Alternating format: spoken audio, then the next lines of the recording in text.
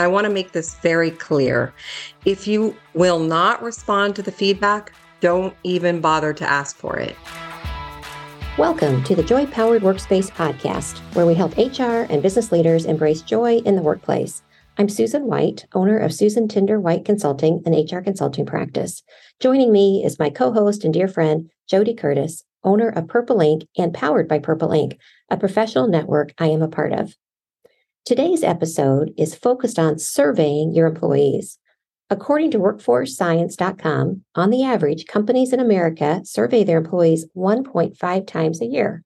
And in Workforce Science's nationwide worker study, employees said they complete and submit their employee surveys on the average 77% of the time. I thought that was pretty good. I thought so too, until I realized Workforce Sciences said that number is probably higher than reality because employees probably say that they respond more than they do. Oh, I know.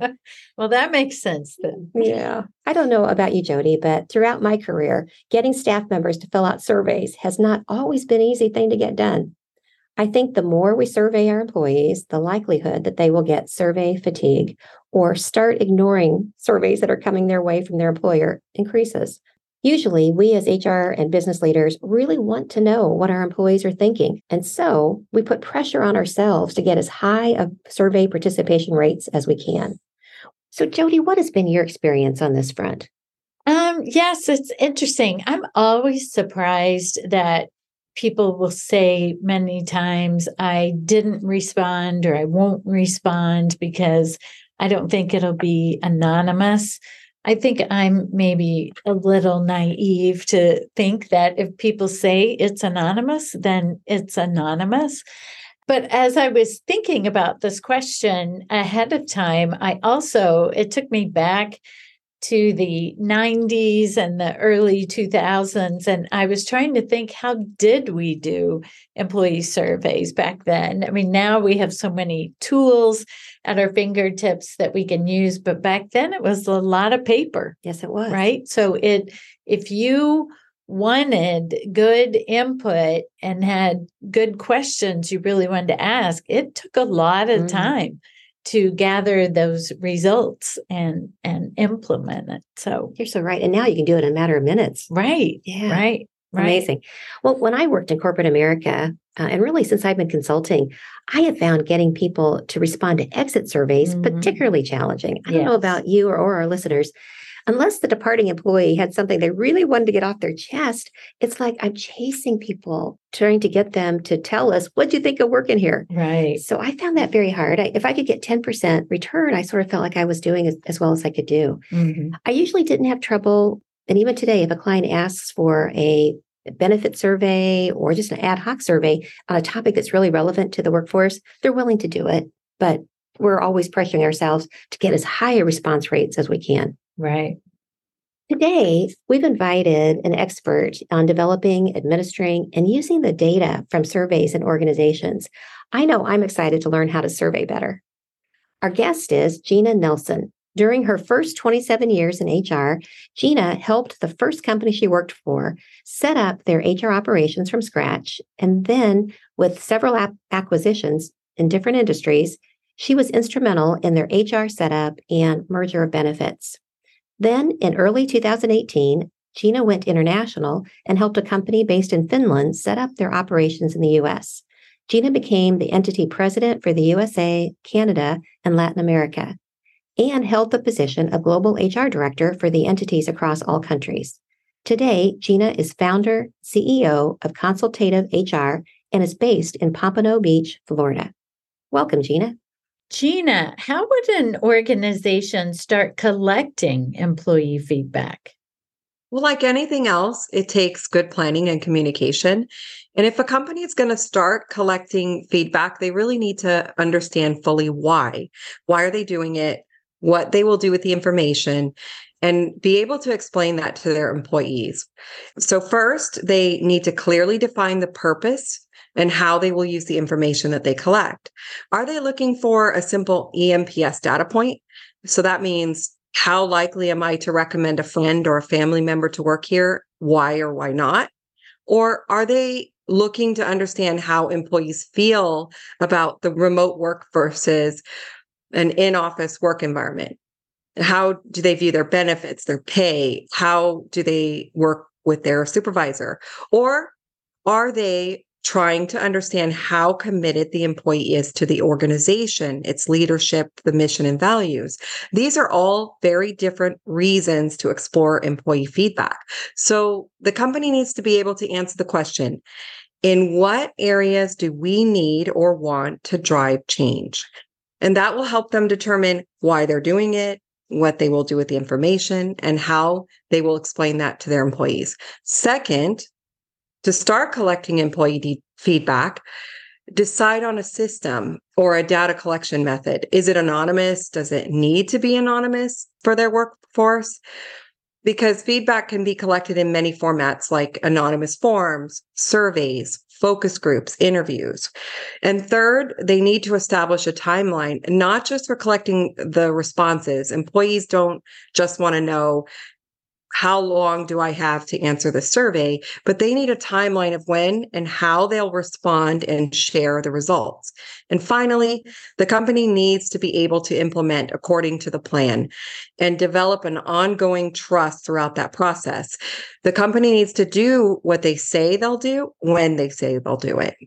Wow, I think that's great advice. What type of advice do you have for organizations in how they should do that response to the feedback? Any tips? Yeah, responding to the feedback is the most important thing an organization could do. And I want to make this very clear. If you will not respond to the feedback, don't even bother to ask for it. All it takes is one time of collecting feedback, letting it die to destroy any desire for the employee to provide their feedback again. So the next survey will largely go unanswered. So to respond to feedback, analyze what was said, decide what you're learning from the feedback, and what key actions you will take as a company to drive change. That is Nice. great. I've often wondered, should you as leadership figure out the action items, or is it important that you involve the employees who gave you the feedback that there is an issue in the process of figuring out the actions to take? I definitely believe in involving the employees. Sometimes it's a combination. You do need some strategic planning in there, but you're also wanting to get input from the employees. That makes sense. Gina, your comments remind me of a committee that I've served on or led for many years to plan the Indiana SHRM HR conference. And for 25 plus years, we asked people about the food at the conference. And then we would get so angry when we got the survey back because they would say, like, lunch on Tuesday was cold or something that we were just like, we did all these wonderful things for 3 full days. And you're complaining about the lunch on Tuesday. So finally, a few years ago, I said, guys, we need to remove the question, right? It's just going to honk us off. We're not going, and we're at the same hotel that will have the same chef and the same kitchen. Like, we're not going to cover everyone and what they like and don't like. So it's interesting to me now to look back on that and think, why didn't we do that 20 years ago and take that out? Because you weren't going to make a change. Right. And by the way, Gina, I love the food at this conference. It's one of the things I get up early to get there for breakfast because I love this food. But that's a good point because, you're bringing people together. And if you do want honest responses, and so you really want to gear those questions toward what you're driving to change.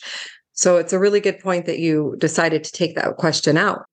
And how does the organization actually share the results? We just talked about how do they respond to it, but how do they share it? And specifically, even when the feedback is anonymous.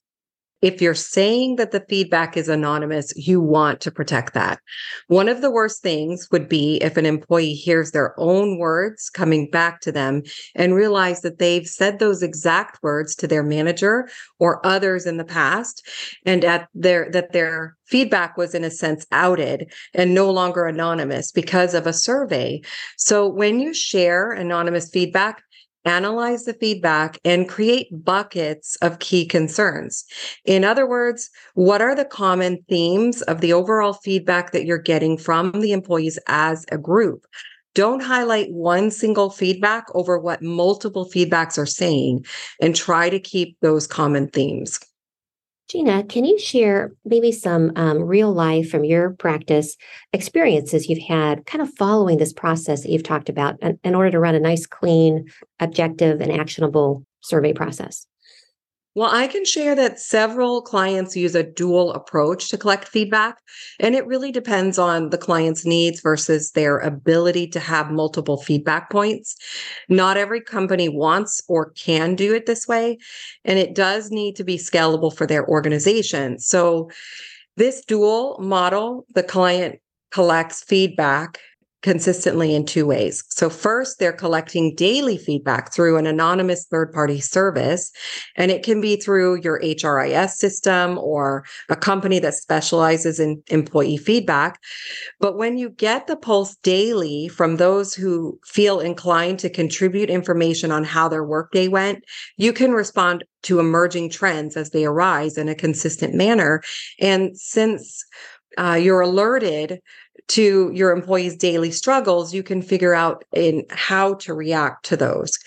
So that was the first way to collect data in a dual approach. The second way is by sending biannual surveys through something like SurveyMonkey, or you can create a Microsoft form or something like that. In this format, the company would include relevant feedback that they have gotten from the biannual survey in their HR strategy work for the next quarter or year, depending on how urgent or big that change would be.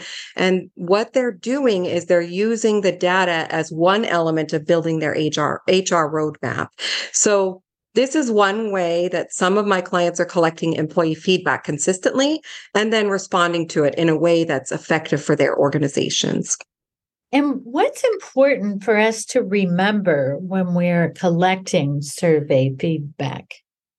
So I know this is probably going to sound like a broken record, but I have seen half attempts of collecting feedback and then companies just getting overwhelmed or not liking what they hear, and then maybe just not knowing how to respond.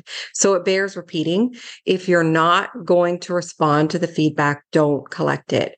It's worse. It has worse implications. It just breeds resentment, and then no action is taken, or employees, they just don't feel heard. So you really need to have a plan to respond in words and in action. Gina, I really would love your thought on this. A number of times it's been surfaced when I've been trying to help roll out surveys where employees say, okay, Susan, you say it's anonymous, but is there somebody who's going to be able to uncover me? Do you have any tips on how we can really help employees get over that fear factor about the confidentiality of what they say or the anonymity of it? Well, I believe that employees, they see this over time and it becomes less of an issue. So the response rate you might get as an organization at first, it might be lower.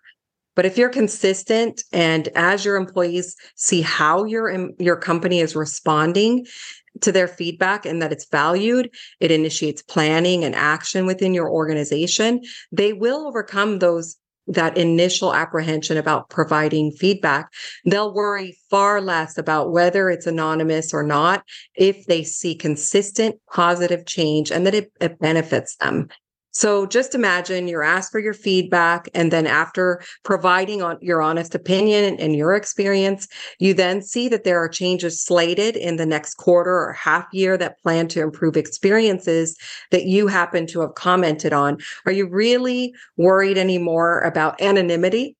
Gina, I think survey fatigue seems to affect all of us. I feel like when I get my oil changed or when I get an Amazon package or just the simplest of things, they want to ask me all these questions about how it went. And, I want to say, just ask me, was there a problem or not a problem or something very simple? And that's just in life in general. I think we're getting a lot more surveys.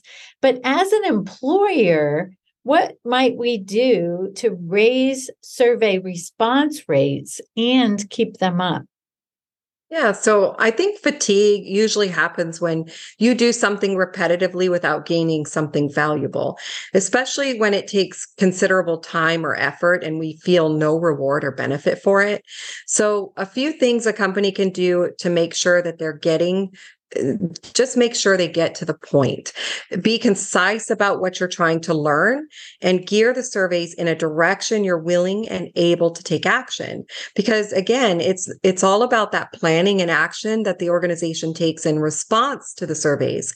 If the employee feels heard and they see action, even if their own feedback didn't ignite the change that they hope for, they'll respond because they see that effort and they see other employees' feedback being responded to, and they're feeling the positive change overall. And it doesn't necessarily have to take an immediate action that comes from that feedback. I think people know that many solutions take time and decision making and strategy must be applied before action can be effectively made. But if you take immediate action on some of the pain points that you can, and then share that you've heard the feedback on the other complex issues and have a plan to work on those and with your strategy team, if you share that with your employees, that goes a long way. So collecting feedback is a research tool to apply when you want to understand your workforce and make continuous and consistent positive changes to improve it. And when employees see you using it in that way, they will feel that they're working alongside you by providing their feedback and will appreciate being asked for it. What is the difference between employee satisfaction surveys and employee engagement surveys? When is it wise to use one or the other or both?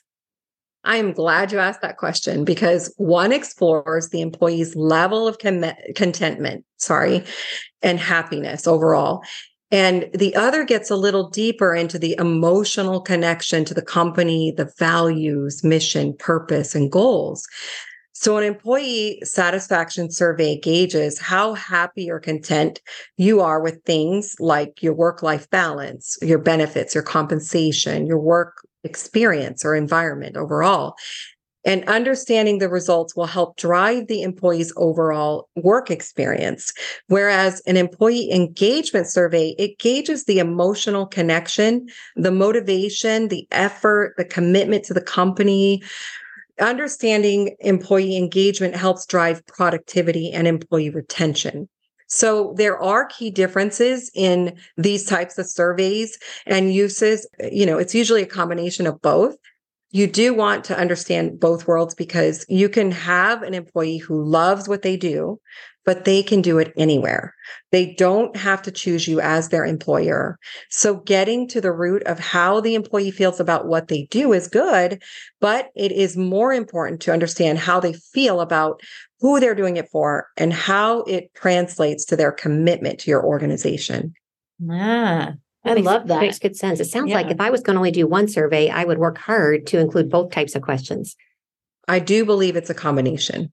Got it. And are there any tools or resources out there that our listeners could point to if they're trying to figure out what are the best questions to ask? Is there any type of resource out there? Resources like EMPS surveys, right? So if you're asking an EMPS questions, 2 questions. How likely are you to refer your family or a friend to work here? And why or why not, right? So that's the 2 questions for EMPS.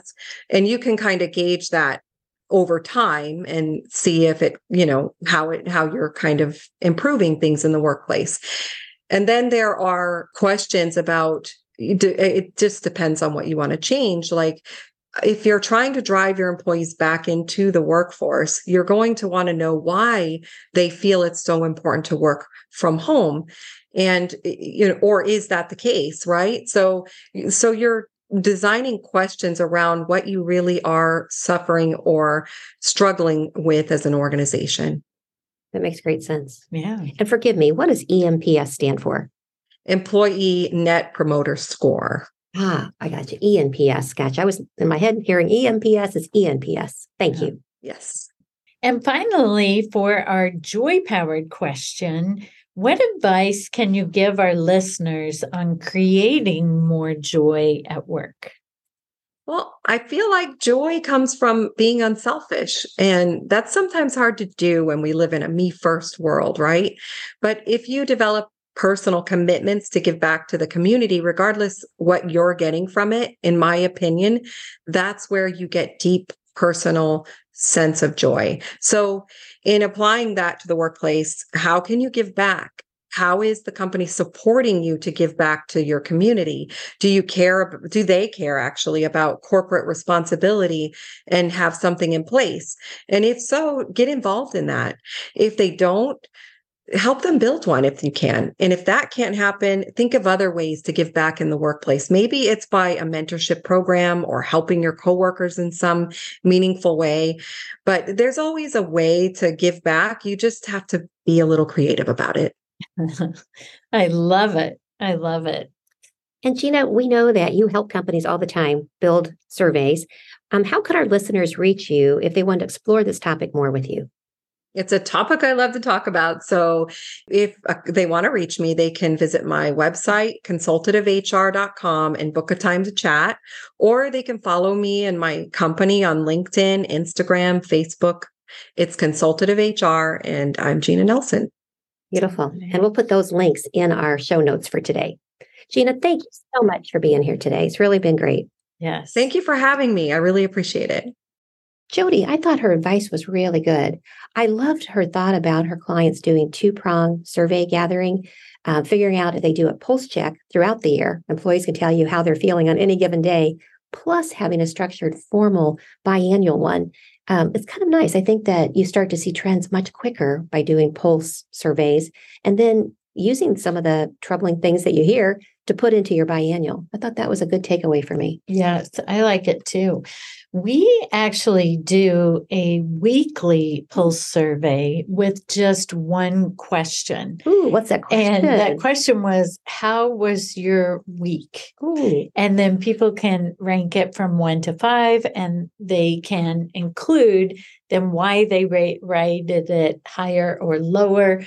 But I found it really interesting. I do get a trends report too, so I can tell when our results are going up or when they're going down, but also to dig in a little bit if we see a trend going really well or really not so well, like what happened? What was it? Was it totally different issues for people? You know, maybe somebody was sick that week. So they'll put a low score and say, I was miserable at home, you know. But I find that very helpful. You know, what I love about it, first of all, the content, your ability to dig deep. But over time, you can see if there's different periods of the year where people's, you know, feelings about work lull. Maybe, you know, I know you do a great job of pulling people together for team building and retreats and whatnot. Maybe you find that we really need in the fall. That's when we need a time to kind of reconnect and whatever. So over time, I think there's a lot you can get from doing that consistently. I agree. And I don't know if companies are doing more of these survey tools or even focus groups. I don't know if that's a corporate trend or it just has been a purple ink trend. But in the past 3 or 4 months, we have had several opportunities where we worked with clients by doing focus groups, and it typically followed a survey to go deeper. Love that. With smaller groups of people. And I think that's been really helpful.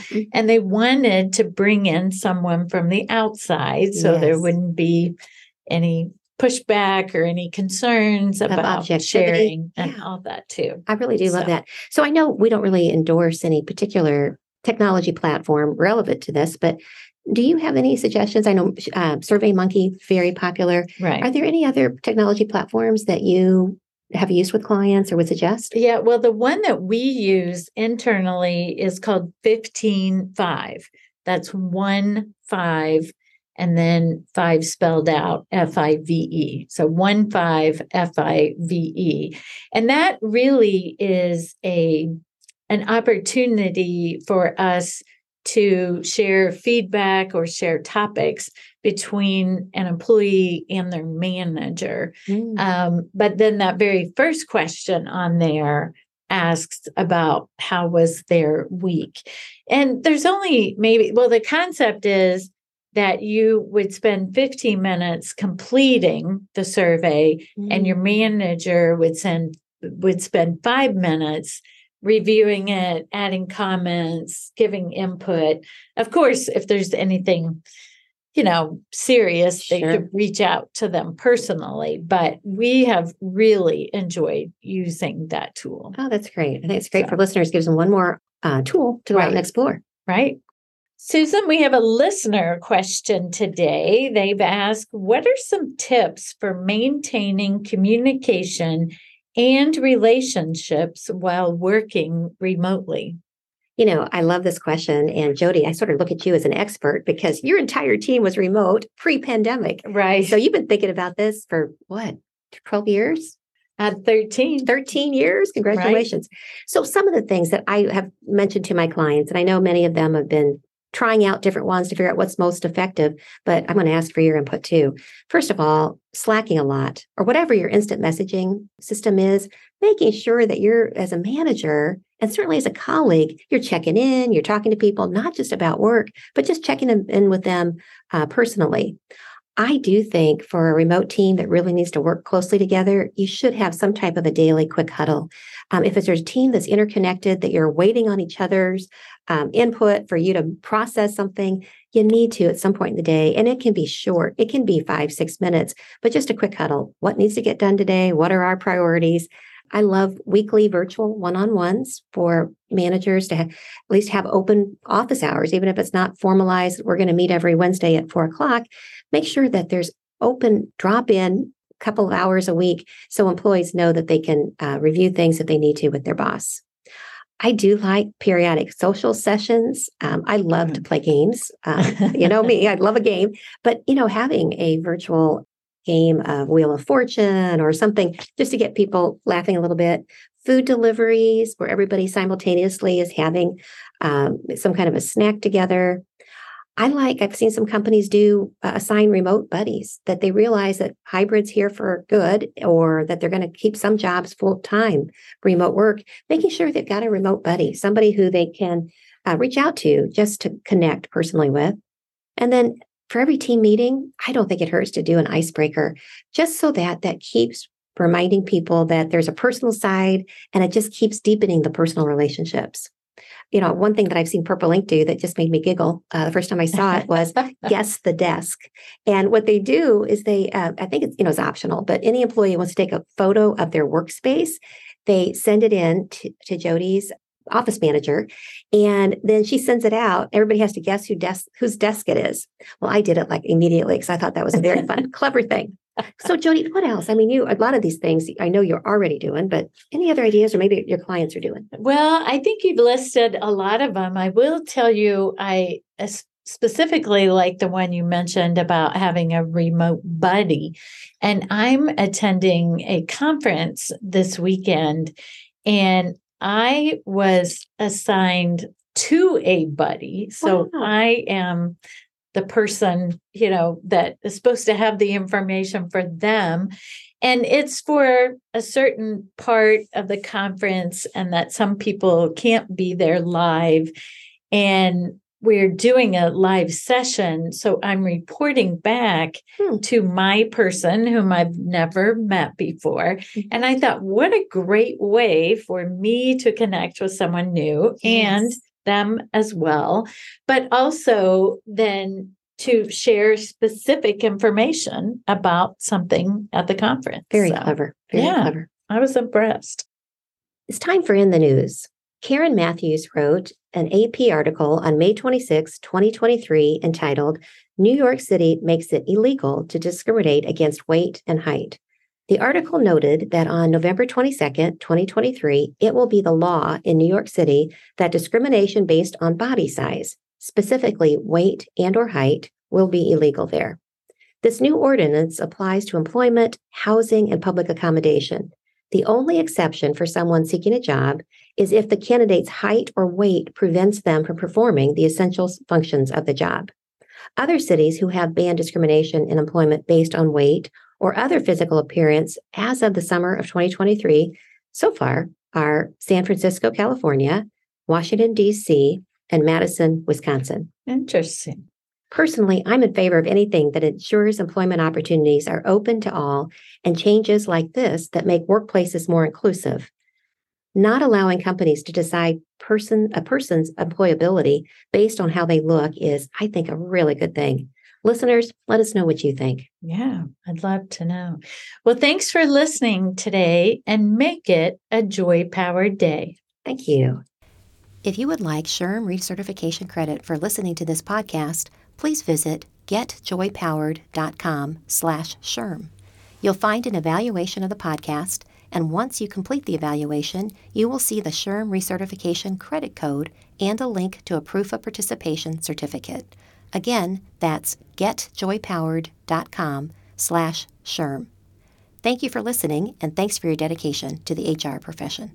If you liked the show, please tell your friends about it and let us know what you think by rating and reviewing us on Apple Podcasts. You can learn more about Joy Powered at getjoypowered.com. Check out the Joy Powered shop, where you can order our books, journals, and other items that power our joy at getjoypowered.com/shop. We're at Joy Powered on Facebook, LinkedIn, Instagram, and Twitter, and you can email us at joypowered@gmail.com. We hope you tune in next time. Make it a joy-powered day.